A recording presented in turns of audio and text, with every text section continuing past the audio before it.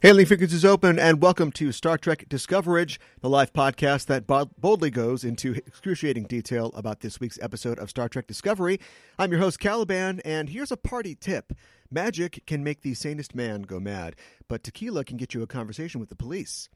I'm joined on this show, as usual, by Ella Pearson. She's the co-host of the Generations Geek podcast on the Chronic Rift Network, which is at chronicdrift.com. Welcome, Ella. Hey. So, big question this week. Any problems at all with CBS All Access? No, smooth all the way through. I was shocked. Mine too. Well, I had a little tiny hiccup at the beginning, and I was like, uh-oh, this is warning signs. But no, everything worked out fine for me too, and that's good. And joining us also on the show tonight, she's the co-host of the Just Enough Trope podcast, our sister show on the JET network. It's Mikanhana. Welcome to the show. Thanks for having me, Cal.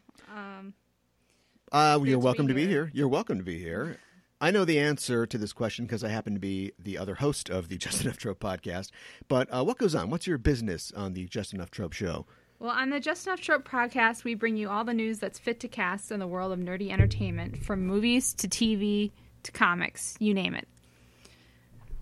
And anything exciting coming up on the show so far? Well, we have a weekly segment on the show called Comic Book Club, and where we read and review classic comic runs and some new stuff too. And this week on the show, we're looking at Lone Wolf and Cub.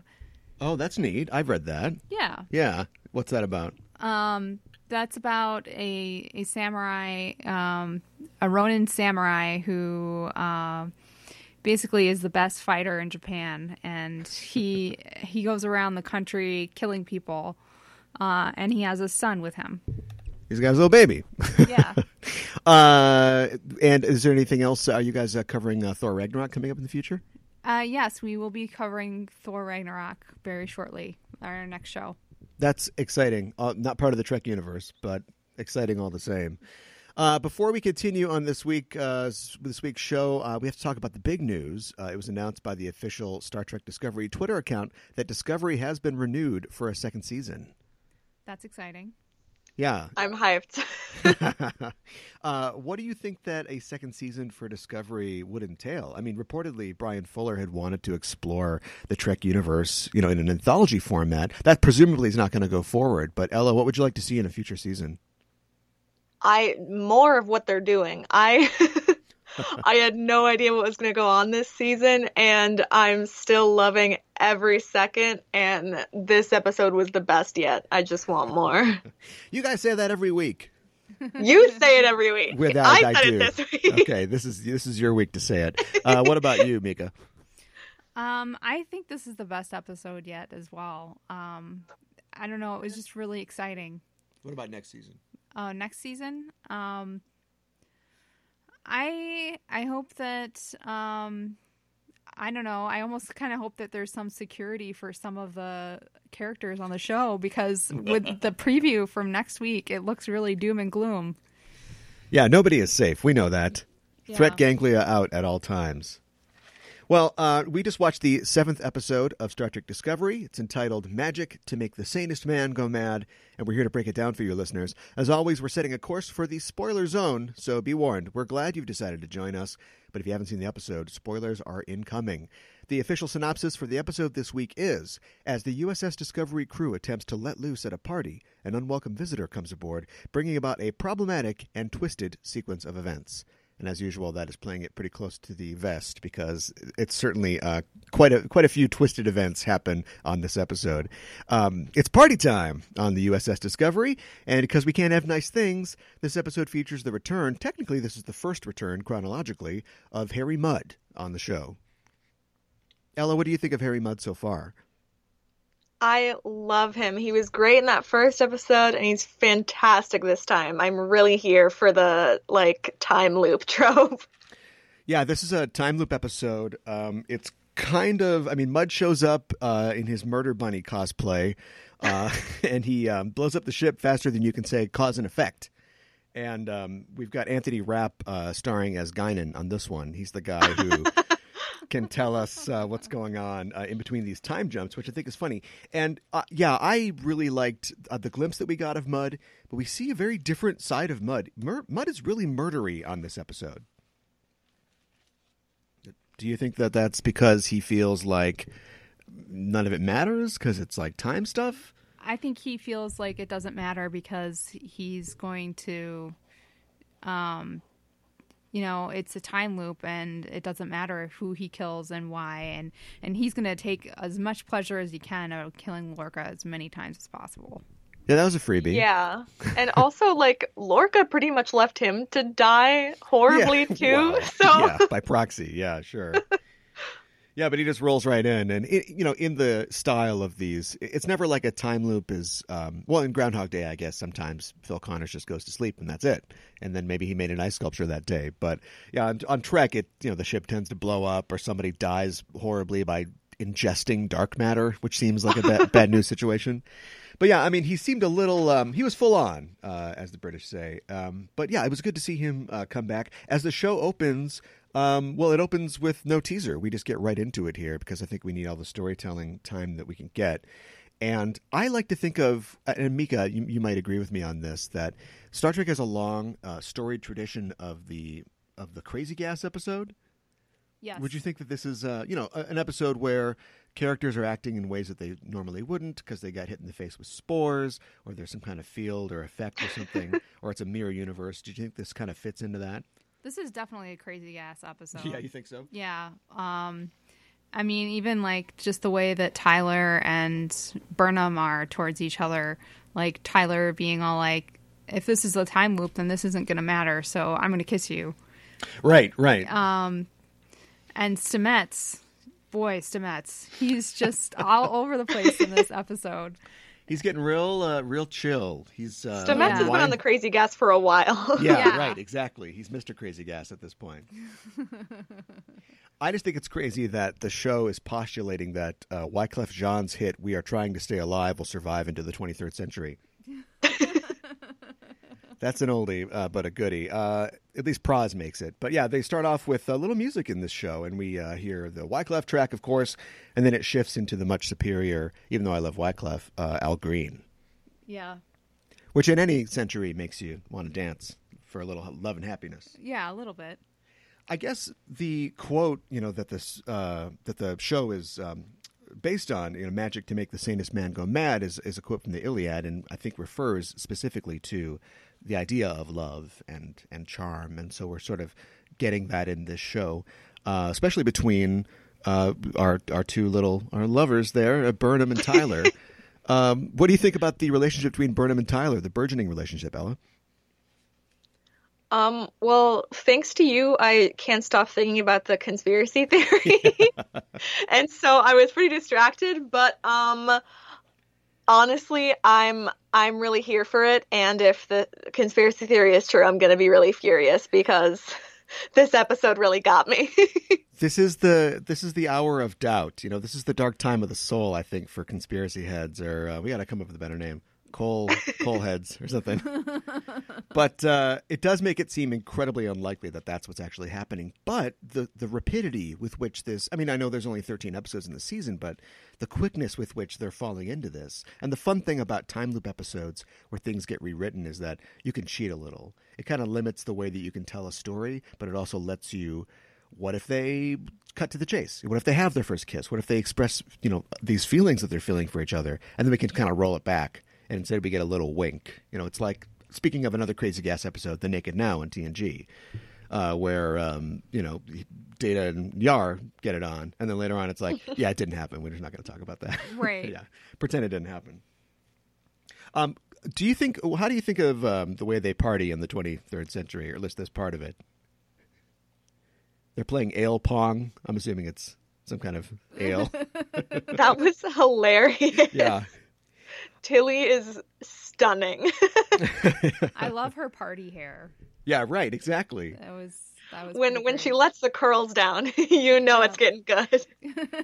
And the whole lounge is sort of dressed up. It reminded me, there's a convention in town called Convergence that happens every year. It's a fan-run convention, and they have an area called the Space Lounge, where you go in. Oh my God, you're so right. Yeah, they have all these black lights and things set up, and then a bunch of neon decorations, and it just, that's Splounge. That's what's going on there. That is so true. And Tilly, I want to talk about Tilly because I still like Tilly. She's still one of my favorite characters, but it seems like she's characterized a lot differently in this. Maybe she's the type of person who, when she warms up and you get to know her, she's warm. But they started off with her being very kind of reserved and hard to communicate, and now she's just like, shots, woo! I don't think she was like that at all. I mean, she's like awkward, but she's pretty forward about it. And like when we first see her, she's very like, sorry, I talk when I'm nervous, and she just like blurts it all out, which is obviously like part of her being awkward. But I was gonna say, especially with this episode, I really love what they're doing with her character, how she is obviously like really like nervous and awkward around people, but just goes for it. Like she just goes for everything. I think it's fantastic. Yeah, Tilly is all of us. We are Tilly. It's true. Yes. Let's start that hashtag. I wish I could be Tilly. Yeah, and I like the way that, I mean, it makes sense that she throws herself into, I mean, she's not technically out of the academy yet, I would assume. So she throws herself right into the party. She's like any kid on her gap year. Yeah.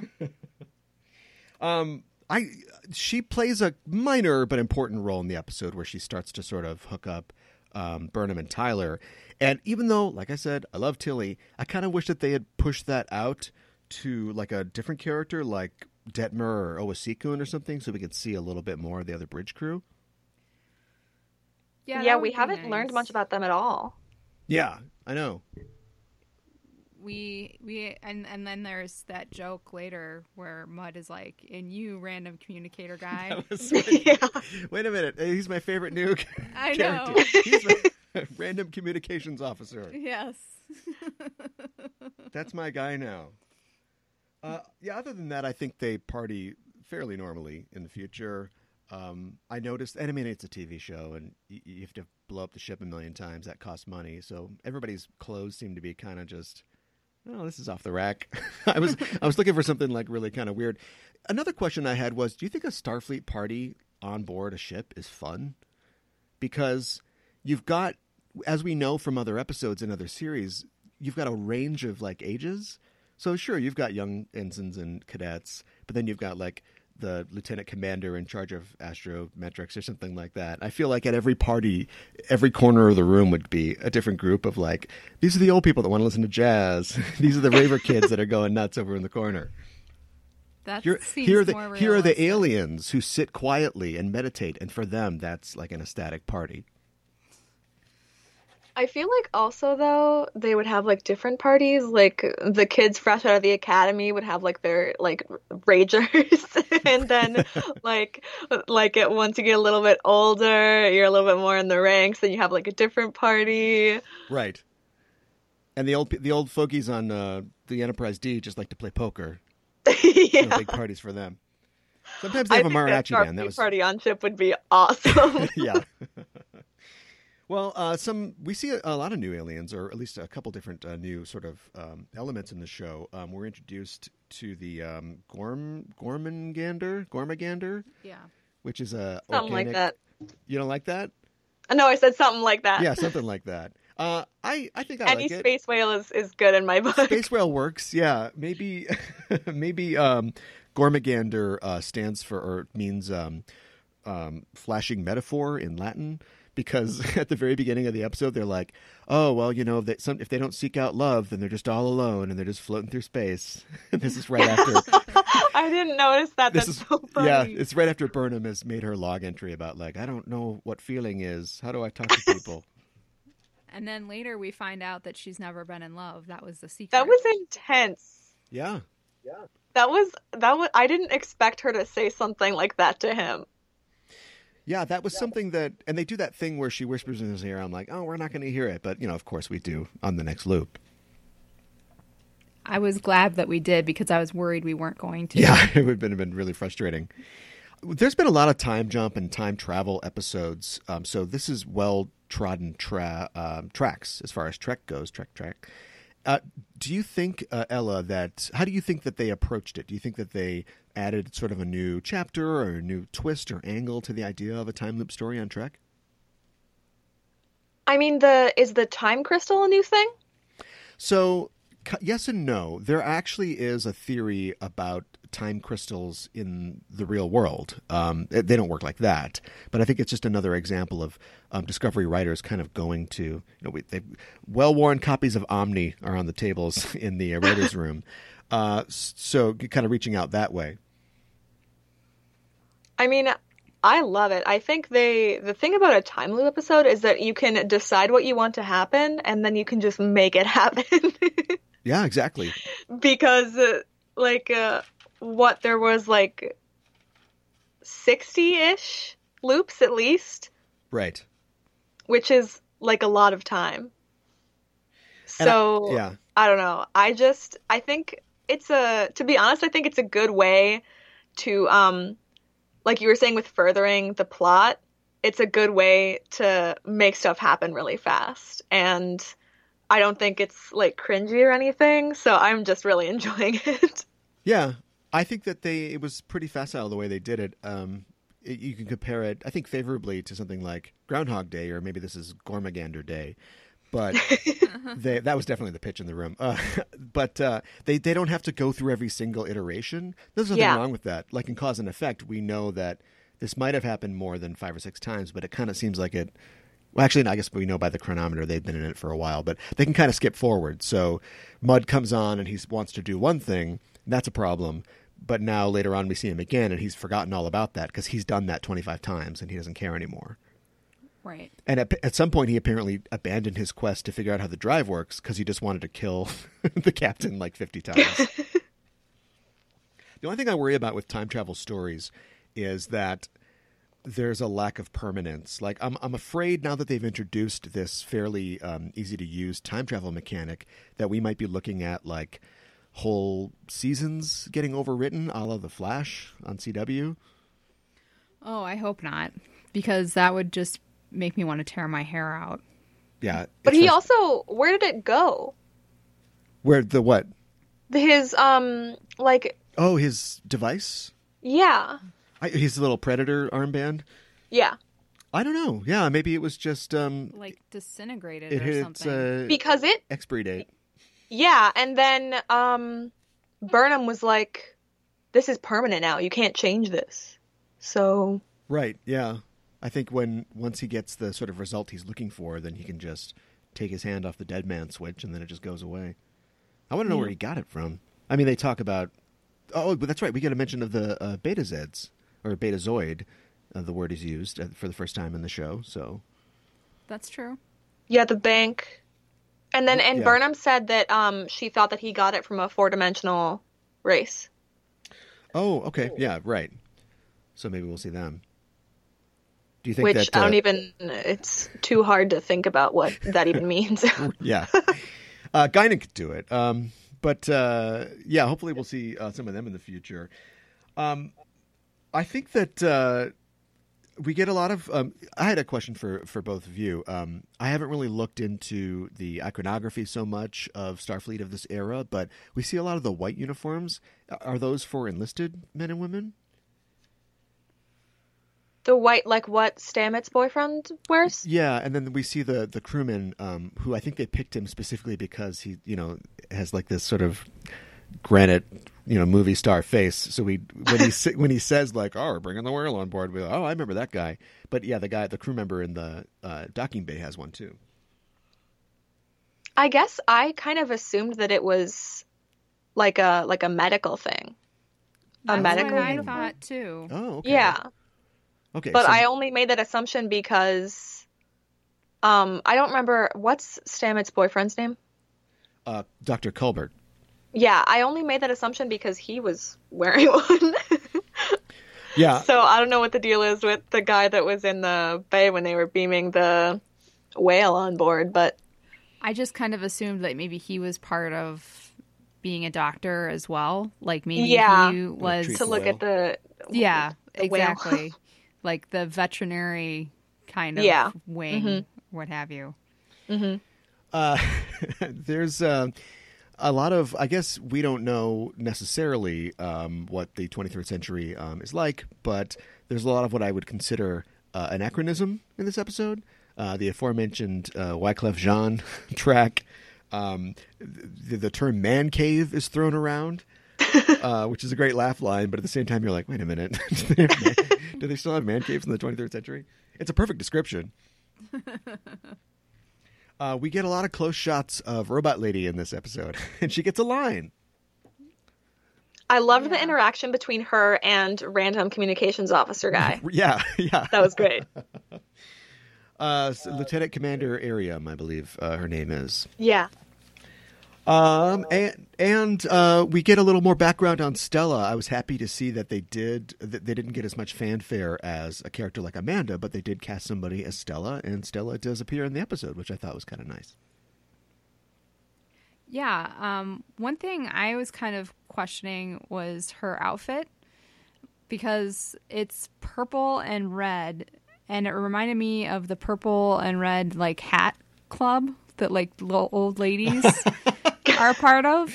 Sure. So right. I was kind of wondering if they were trying to make a statement like that she's like out of style, or is she so into fashion that she's in style and she's just ahead of the curve?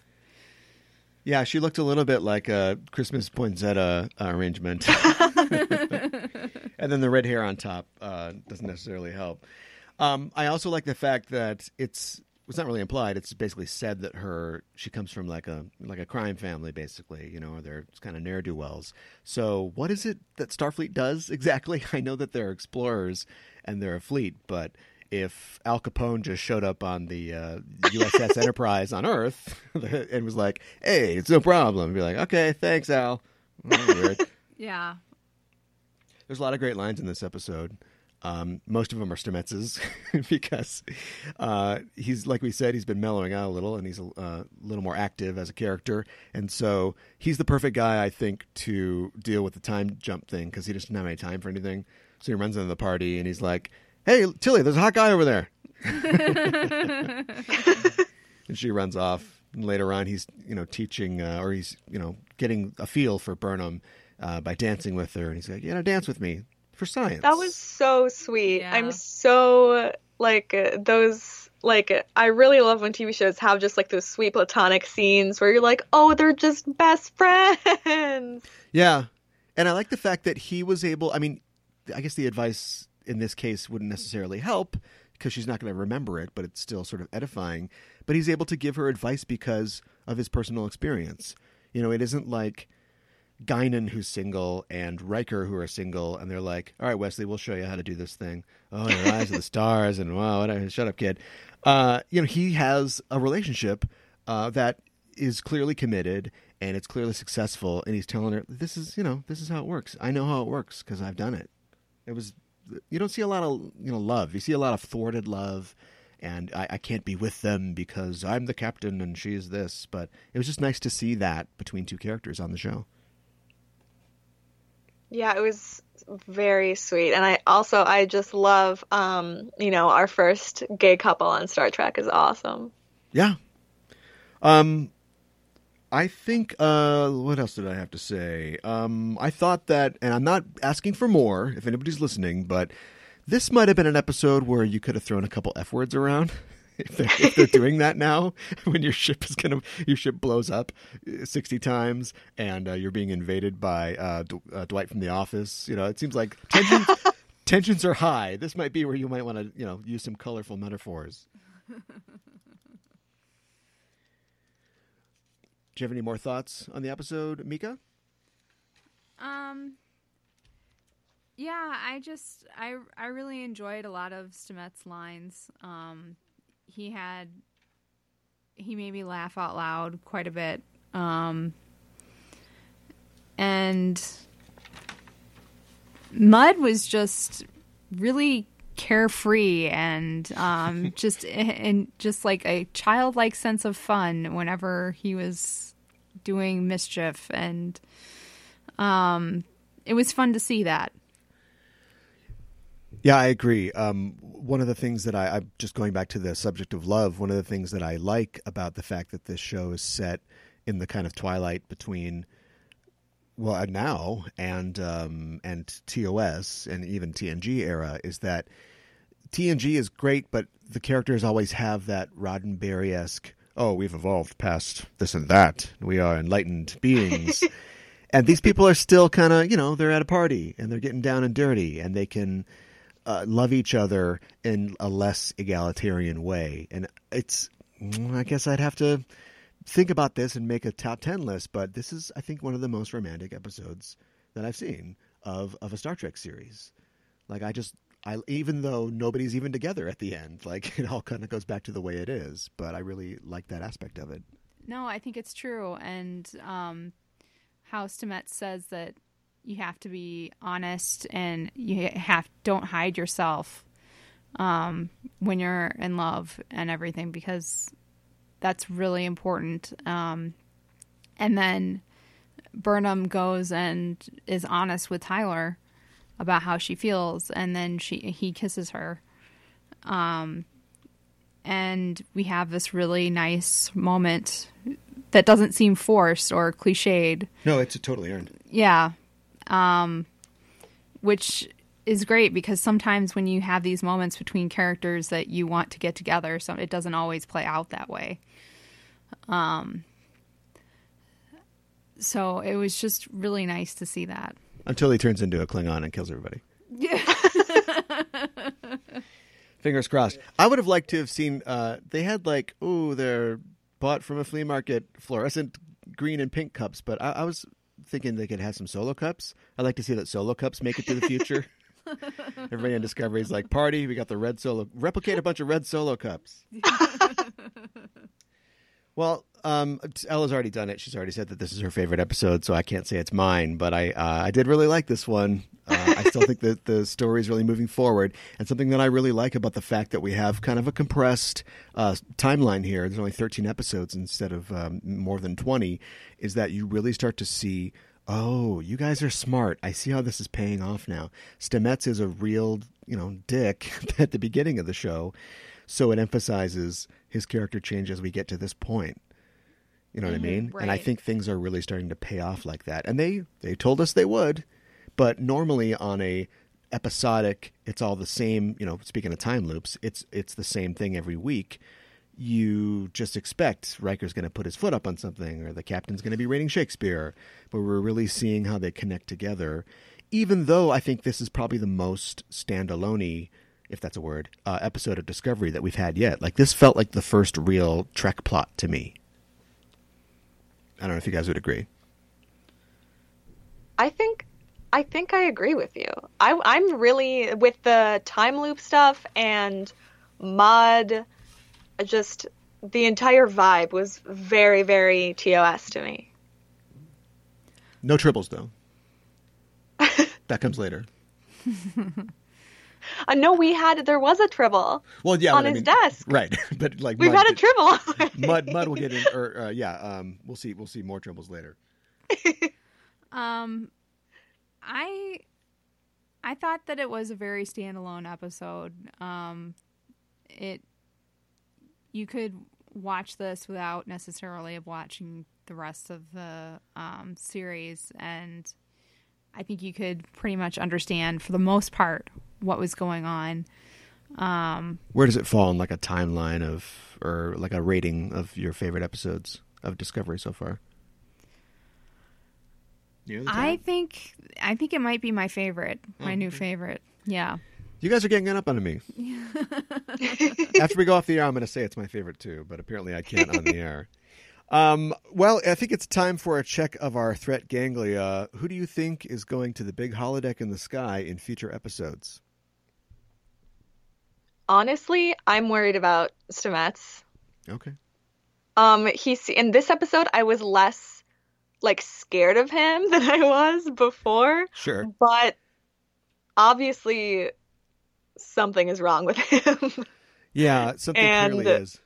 Yeah, I'm a little concerned about what's going to happen and whether that means a threat to just him or a threat to the crew or the ship, but I'm tense about it.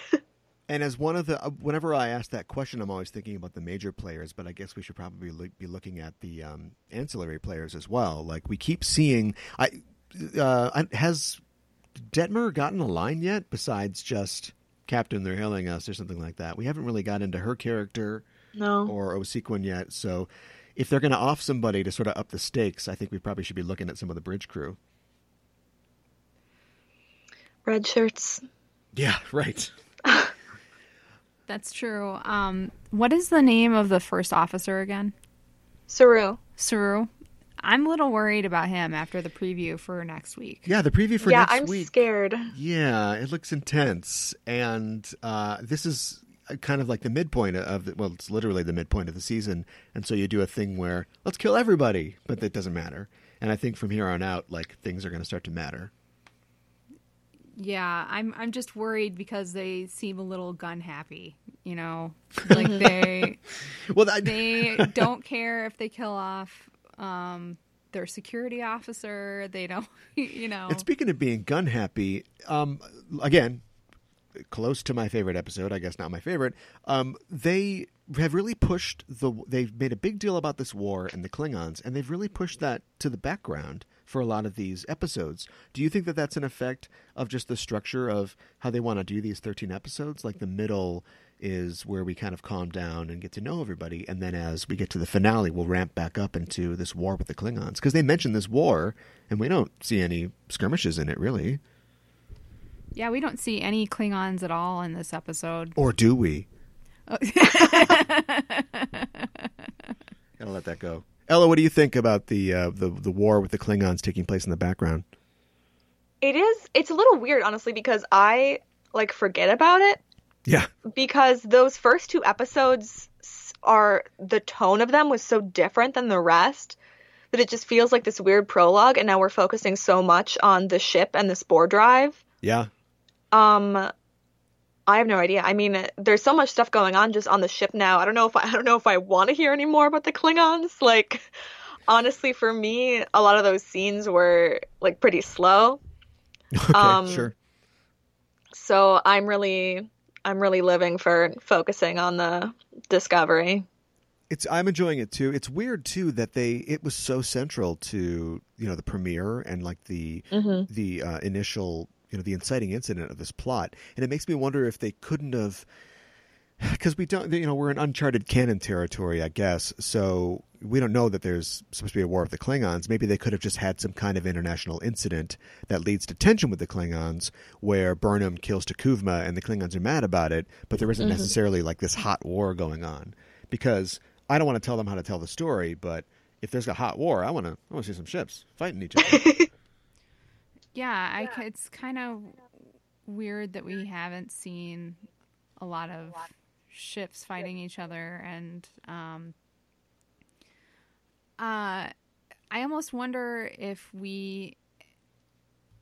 they're taking a break from the Klingons because they are worried about people reading subtitles so much. Okay, yeah, I can see that. Because they really do have a commitment for there to be subtitles on the show, and for them to be speaking in Klingon and not in English. Yeah, and a lot of that is just the result of having Klingon language exist for so long. They were kind of making it up in a lot of early episodes of the original series and the show. And so now you can reap that benefit. And you've got, I don't know what the last count is, but there's dozens of actual Klingon speakers out there that probably get a real thrill when they see them actually speaking entire scenes in Klingon. So it's neat. I think they're hiding the Klingons because they don't want anybody to figure out the twist, the conspiracy twist. But maybe not. Well, that's pretty much it for our show this week. Thanks for joining us, listeners. If you like what you hear here, you can follow us on Facebook and Twitter at EISTPod for updates and to get notified when new episodes of both this show, Discoverage, and our main show, Enterprising Individuals, get released. And you can tweet to us on the show by using the hashtag Discoverage. Also, while you're over there on the internet, why not head to your listening platform of choice, and be it Apple Podcast or Stitcher or Google Play, and subscribe to the show. Give us a rating and a review if you think about it, because it really helps us out. And if you like this show, tell a friend. So next week, please join us. We'll be talking about the 8th episode of Star Trek Discovery, and it is entitled Si Vis Pacem Parabellum. I think I got that mostly right, which is an adage from a Roman work, which is entitled On the Military. So this looks like this is going to be we were just talking about war. Seems like we're going to get a party, maybe? Another party? Maybe get some solo cups this time? I'd be ready for it. Ella, thanks for joining me on the show. Remind us where we can find you online. generationsgeek.com, at generationsgeek on Instagram, the Chronic Riff Network on iTunes. All right. And when's that next episode of Generations Geek coming out? You know, I ask everything. I did jump the gun on announcing it a little bit because, again, since we're part of the network, it needs to get folded into the schedule somewhere. And there's lots of other podcasts who are a lot more organized about getting their shows out on time than we are. Sure.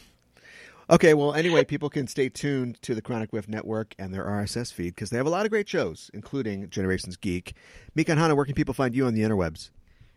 You can find me at Just Enough Trope on Twitter and on Facebook, and we're on Apple Podcasts, Stitcher, and Google Play. All right, check that out. Thanks to you both for joining me. Thanks to the listeners for joining us, and we are signing off. This is Caliban for Mika and Ella saying, live long and prosper.